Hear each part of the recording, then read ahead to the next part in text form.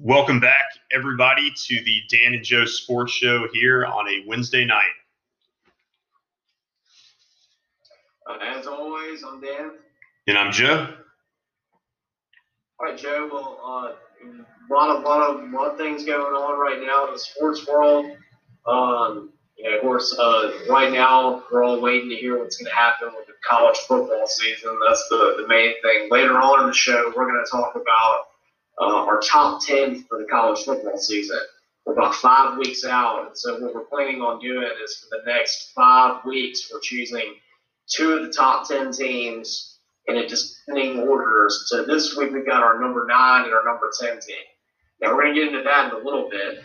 But, Joe, I thought we'd start off with getting into what the biggest story in all of the sports world is right now. And that, of course, is the Marlins having multiple people test positive for COVID-19. I believe they had 11 players and 2 coaches. And they've had 2 games suspended because of it. And it's causing a lot of people to doubt what's going to happen the rest of the season of Major League Baseball.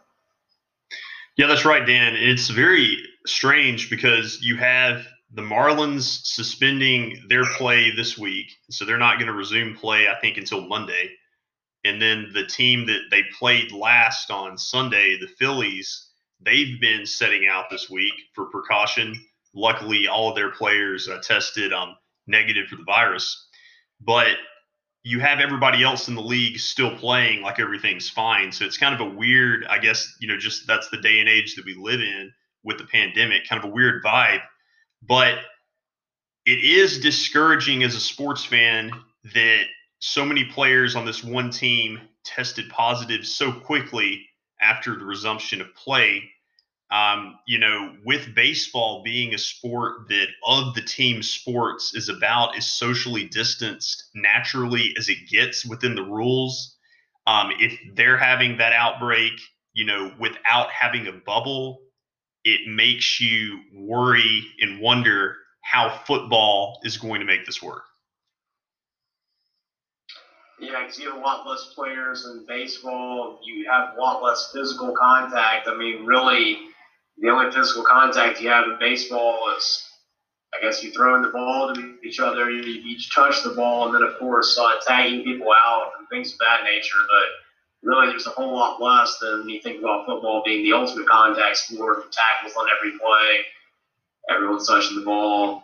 There's nothing wearing gloves, but I mean, offensive linemen. I mean, how do you possibly keep the offensive linemen from not getting hit?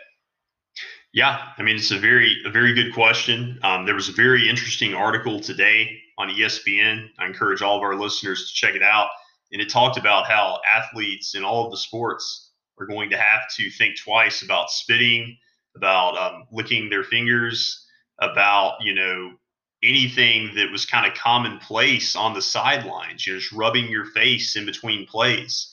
That's going to be something that guys are going to have to be thinking about, be conscious of, because they can so easily pass the virus and spread it around. And, thinking back to the Marlins example, what really is troubling about that development, I think, is it shows you if the virus just gets to one person on the team, if one person decides to go out, and party, or just, go out and leave kind of the hotel one night, anything could happen. They could unknowingly bring the virus back. And then the next thing you know, everybody on the team has it, within a couple of days. So it just kind of takes an accountability system like we've never seen before. And you hate, to have that for these guys. You want them to be able to live their life freely, but just right now, it really takes a lot of accountability to make this happen. Yeah, I mean, you're going to have to limit your exposure to people, to events. Right, going out after a game would get a lot more difficult. I think right now, nationally, going out anywhere is becoming harder because I know in Alabama and Mississippi now they've passed the law that you can't sell alcohol after 11. So I think it'd definitely be more difficult for people to go out and party or anything after games. That might restrict some of that, but still, if players go out to eat, go to the mall, whatever, you're still putting yourself around a lot of people. And I've heard they're trying to make it, I I think in some of the NFL teams, it can be something they can invalidate your contract and put yourself in what they call events where there could be more people around you. Yeah. Yeah. And I know that, like the NBA, starting back, they're talking about if a player leaves the Orlando bubble without a justifiable reason, and you get exposed, they're going to fine you for the games that you miss in isolation. Joe, something I wanted, this is not a sports issue, but I just wanted to get your opinion on it. Apparently, a new thing now on the internet is mask shaming. It's taking pictures of people out in public that are not wearing masks in places they should be, and then posting them all on the internet to make them feel bad about themselves and possibly to get them into trouble with other people. What do you think about that? Do you think that's okay to do that, or do you think that's just people just being bad? I mean, I don't necessarily, just me personally, I don't really condone that, but, I do kind of get to some degree people's frustration when they see people going out in public and not wearing a mask right now during the pandemic. So, it's not, you know me, like that's not anything I would ever do, but, I'm not going to completely, I guess, be critical of someone for choosing to do that. Yeah, here's my opinion on it. I think everyone should be wearing masks. And I'm not going to mask shame someone, but I can't necessarily blame somebody for doing that. Because I do feel like it's a very selfish act at this point for someone to not be wearing a mask if they're out in public. And you see it every day. And I mean, to be honest, I think it's the older generation that's being worse about it. People I'm seeing our age, Joe, are people that are wearing masks. It's actually the people that are in the danger age range that seem to be the ones that refuse to wear it. Well, what surprised me watching some of the baseball games over the weekend, and this was prior to the Marlins outbreak of the virus, you saw a lot of teams, a lot of players behaving just like any other season. Like I still saw some spitting. I saw a lot of high-fiving after a walk-off celebration on Sunday. I can't remember what team it was. The players, were swarming each other at home plate just like any other season.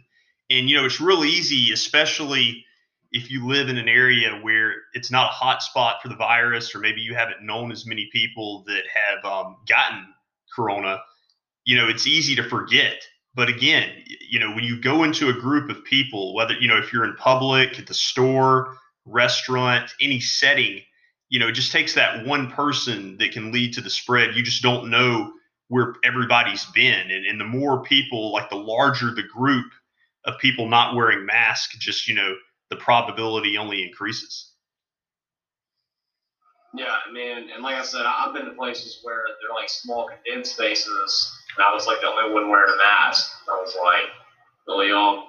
I mean, it's just, yeah. So my point is that I'm not going to personally ever find someone that's in a public place and take a picture of it and put it online and mask shame them. But I'm not going to say I blame you if you do that to somebody. Yeah. Point out the fact that the selfish. Right.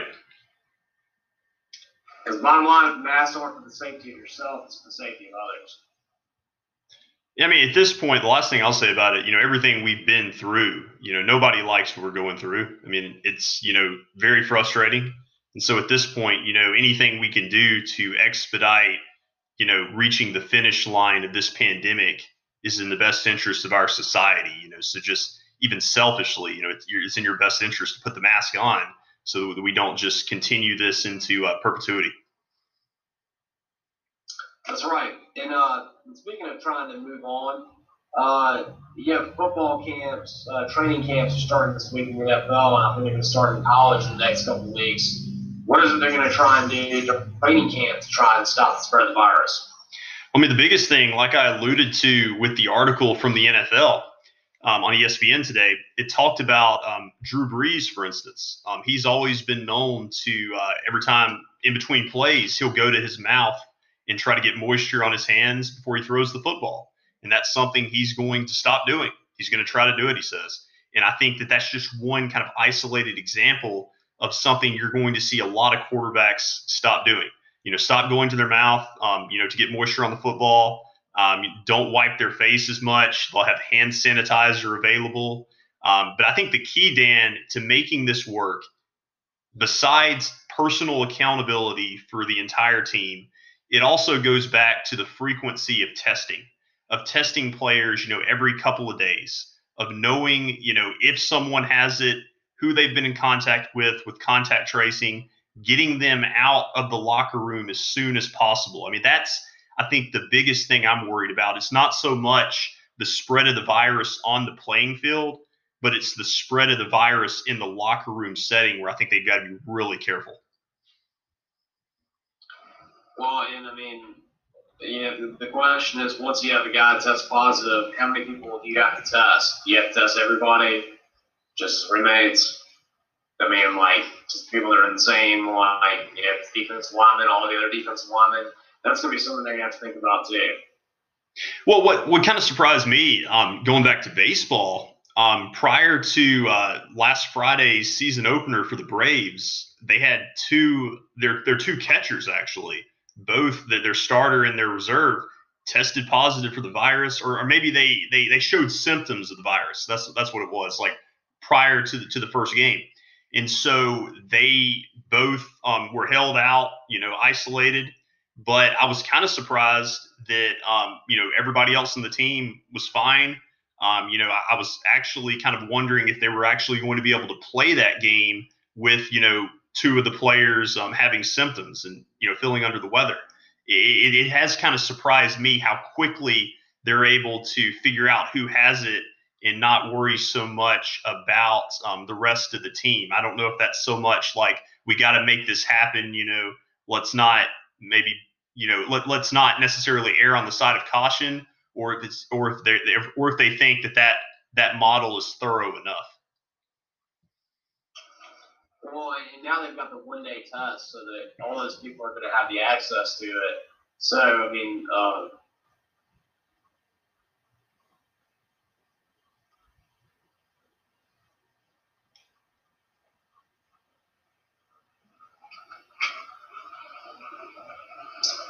that's something they can definitely work with, and they can figure out who's got it, and maybe that they can be a little more sophisticated about it and figure out on the team, who to track. Yeah. Aside from football, I did want to ask you about what the NBA's done, and there's been a lot of conversation and dialogue with the respective sports commissioners. I've heard some interviews with the different commissioners about this idea of using the bubble or not using the bubble, kind of like baseball and football are going to play in the stadiums right now and, rely on the players to be smart about this. And whereas hockey and basketball are playing in bubble sites, where they pretty much isolate everybody, make sure that everyone that's there is completely isolated and tests negative, and they routinely give tests while they're in the bubble.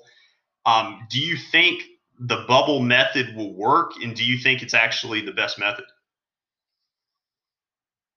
Well, Joe, I think that probably from a reducing contact with people thing is the best method, but I think it kind of takes away everything that makes live sports great, which is playing at different venues and having it in front of fans. Watching those baseball games where you have the paper fans in the stands, and the automatic applause that you have when plays happen is just weird. I mean, I'll be honest, I only watched a couple of innings of baseball because it just didn't feel right to be watching it like that. Yeah, it's definitely odd, but I do think that playing in the stadiums, it feels more real than it does watching some of the exhibition games that I've seen already in the Orlando bubble. Like, I definitely think that it has the higher likelihood of the season not being shut down due to the spread of the virus. But it's a lot better to be able to turn on a baseball game or a football game and they're going live from Fenway Park or Lambeau Field. I mean, yeah, it's disappointing to not have the fans there, but at least you have the tradition of a recognizable destination. Whereas the Orlando bubble, I mean, they're playing in courts that look almost like the summer league. It just doesn't quite feel right. Yeah, I mean, I think you need to play it in all the stadiums, whether or not you have fans. Personally, Joe, I think they should allow a certain amount of fans and just make people wear masks and make the penalty be pretty severe if someone comes to a game not wearing masks. I mean, I think you could do it.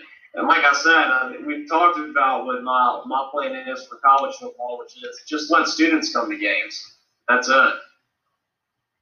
I mean, I think That's the simplest solution. I think that's more than reasonable. And with the mask, if someone were not to wear a mask, would that be a penalty against the home team, or how do you think that would be officiated hypothetically? I don't think it should be a penalty against the home team. I think it should be a penalty against that person. I think that there should be a heavy fine that's instituted for that. I don't know about jail time or something like that, but I think you should put a fine against someone that does that. That's enough to where they wouldn't even want to think about doing it, and you obviously get kicked out of the game. I think that would be the way to do that. Make it something like a $500, $1,000 fine, and you get kicked out of the game.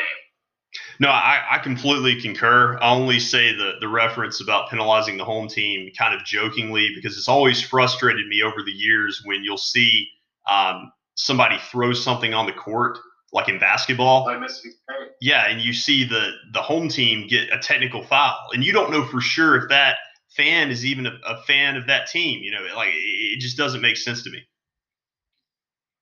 Hey, I've always been bothered by that rule because that cost Mississippi State a basketball game last year, right? Just someone random threw something out on the court. You're right. You don't know whether that's a Mississippi State fan or a Georgia fan. I think it was when they were playing Georgia. And, the bottom line is in a game like basketball that's that tight, if you do that in the game, you could just be a fan of another team if you cared about the game that much and you knew what the result was going to be. Why wouldn't you do that? Yeah. If you know it's going to work, yeah, sure. Yeah, if you're wearing a neutral shirt, how are they going to know? Yeah. And Joe, talking about winning, though, right now, of course, the Chiefs got Patrick Mahomes for 12 more years. Recently, Tyreek Hill came out and says that he thinks they can win 6 more Super Bowls with Pat Mahomes. How realistic do you think what his statement is? And what do you think the over-under on how many Super Bowls Kansas City is going to win with Pat Mahomes should be? So they got one. I'm going to say that what Tyreek Hill said is not realistic, for a couple of reasons. Obviously, right now, the outlook for the Chiefs is very good, very favorable. But, in the NFL or in sports in general, things can change in the blink of an eye. I think that locking up Patrick Mahomes is something the Chiefs had to do. But down the road, actually pretty quickly, in the next couple of years, that's going to affect their ability to re-sign some of their higher profile players that help that team be as dominant as they are the last couple of years. Can they afford all of the wide receivers, Travis Kelce, the offensive line, defensive players? I mean, they gave Chris Jones a contract extension too. I mean, the numbers are adding up. I remember after Breeze and the Saints signed his extension for 5 years, $100 million contracts back in $100 million contract back in 2012. The Saints went through a couple of years of missing the playoffs, because it took a good draft class in 2017 to kind of revitalize them with younger talent that didn't cost as much against the salary cap. And so the Chiefs could find themselves, pressed against the cap in a hurry. And they're going to have to rely on developing young players that they draft in order to win Super Bowls in the next, like say 5 or 6 years from now, there's going to be new names that Patrick Mahomes is throwing the ball to more than likely. So as far as the over-under, I'm going to put it probably at 2. Realistically, I think they could win 2 to 3 more Super Bowls, but 6, I think I just don't see that. Yeah, Joe, mine was 2.5, and I would tend, if I was a betting man, which I am, I'd bet the under on that. I think that him winning 2 more Super Bowls and winning 3 is much more likely than him winning 3 and winning 4, certainly winning 6. I mean, you look at all the great quarterbacks that have never won more than 1. Brett Favre never won more than 1.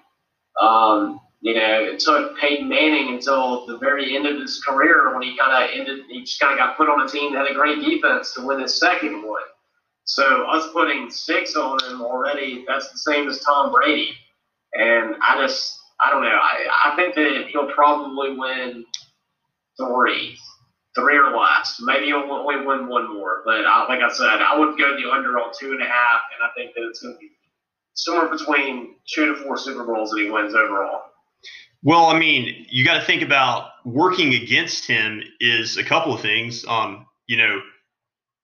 Andy Reid is the head coach until this past season. He's always been a guy that people didn't think he could win in the playoffs. And I do think that the Patriots have always been Andy Reid's Achilles heel, and they were able to avoid them in the playoffs this past season. Who knows what the Patriots are going to look like, but Bill Belichick is still in the AFC. And then you have the competition of the Ravens. Deshaun Watson is still in the AFC. I know they're not quite as good offensively without Hopkins, but there are going to be some challengers. I do think the Chiefs could get to several Super Bowls, but then they have to play some tough teams in the NFC. It actually looks like the NFC pound for pound is going to be the stronger conference over the next few years, especially now that you have Tom Brady out of New England and at Tampa. So, that's working against all those factors are working against the Chiefs. Working in their favor, the age, and trajectory of Patrick Mahomes. You feel like the sky is the limit, and he's only going to get better. He jokes that he wasn't able to even read defenses at first, and he finally figured that out. And so, maybe his numbers maybe they improve. I don't know. But the bar has been set high with the success that he's already put forth in his first 2 seasons as a starter. I think that you're going to see a Hall of Fame career, obviously, but I'll say this: Terry Bradshaw has 4 Super Bowls. Joe Montana has 4 Super Bowls. I mean, nobody else except for Brady, I think, even has more than 4. So it's really tough to do that. No, I mean that's very high aspirations right there. Aaron Rodgers has 1 Super Bowl.